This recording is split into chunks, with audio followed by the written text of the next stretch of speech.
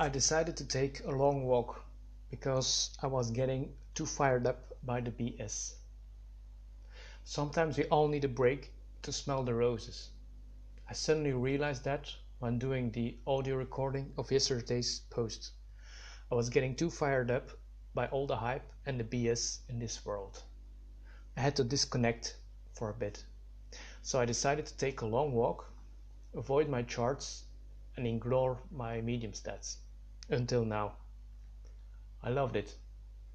Getting away from the noise and the hype, even for a couple of hours, connected me back to my inner self, and I returned with some clarity. I want it all. I'm a greedy person. I've always been that way, even as a kid. I simply want everything all at once. And as you probably know, that's not always possible. Frankly, it's almost never possible. I realize that now. So whenever I'm getting ahead of myself, I have to slow myself down.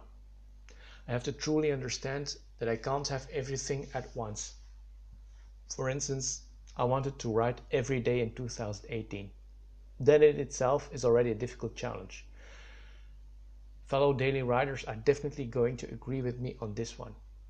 But on top of that, I tried to have a daily podcast on the side, and I continued my trading activities. That was way too ambitious. Something had to give. The trade-off, that is life. I get it now. One of my former mentors once said, "You can't have it all, but you can have at least one thing." At the time, I was hugely offended by this. "Sir, how dare you tell me that I can't have it all?" Back then, I thought you could have everything you ever wanted. Money, friends, love, happiness, children, health.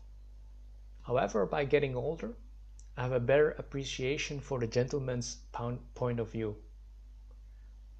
Life is a trade-off, and unfortunately, I can't have it all.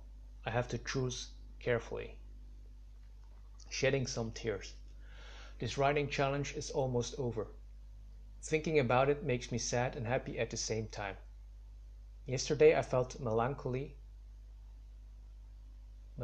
for the first time when I realized how empty my calendar will suddenly be. I almost shed a few tears. I'm going to miss this daily habit and the people I encountered along the way.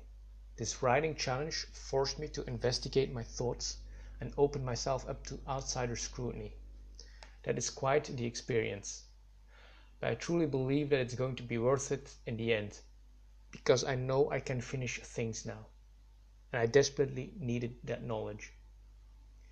Next year is going to be different. This year was kind of all over the place, but next year is going to be a bit more focused. At least that's the plan.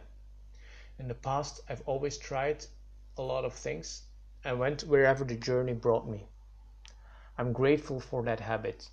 It's probably the only way I can thrive. Thank you very much for listening to this.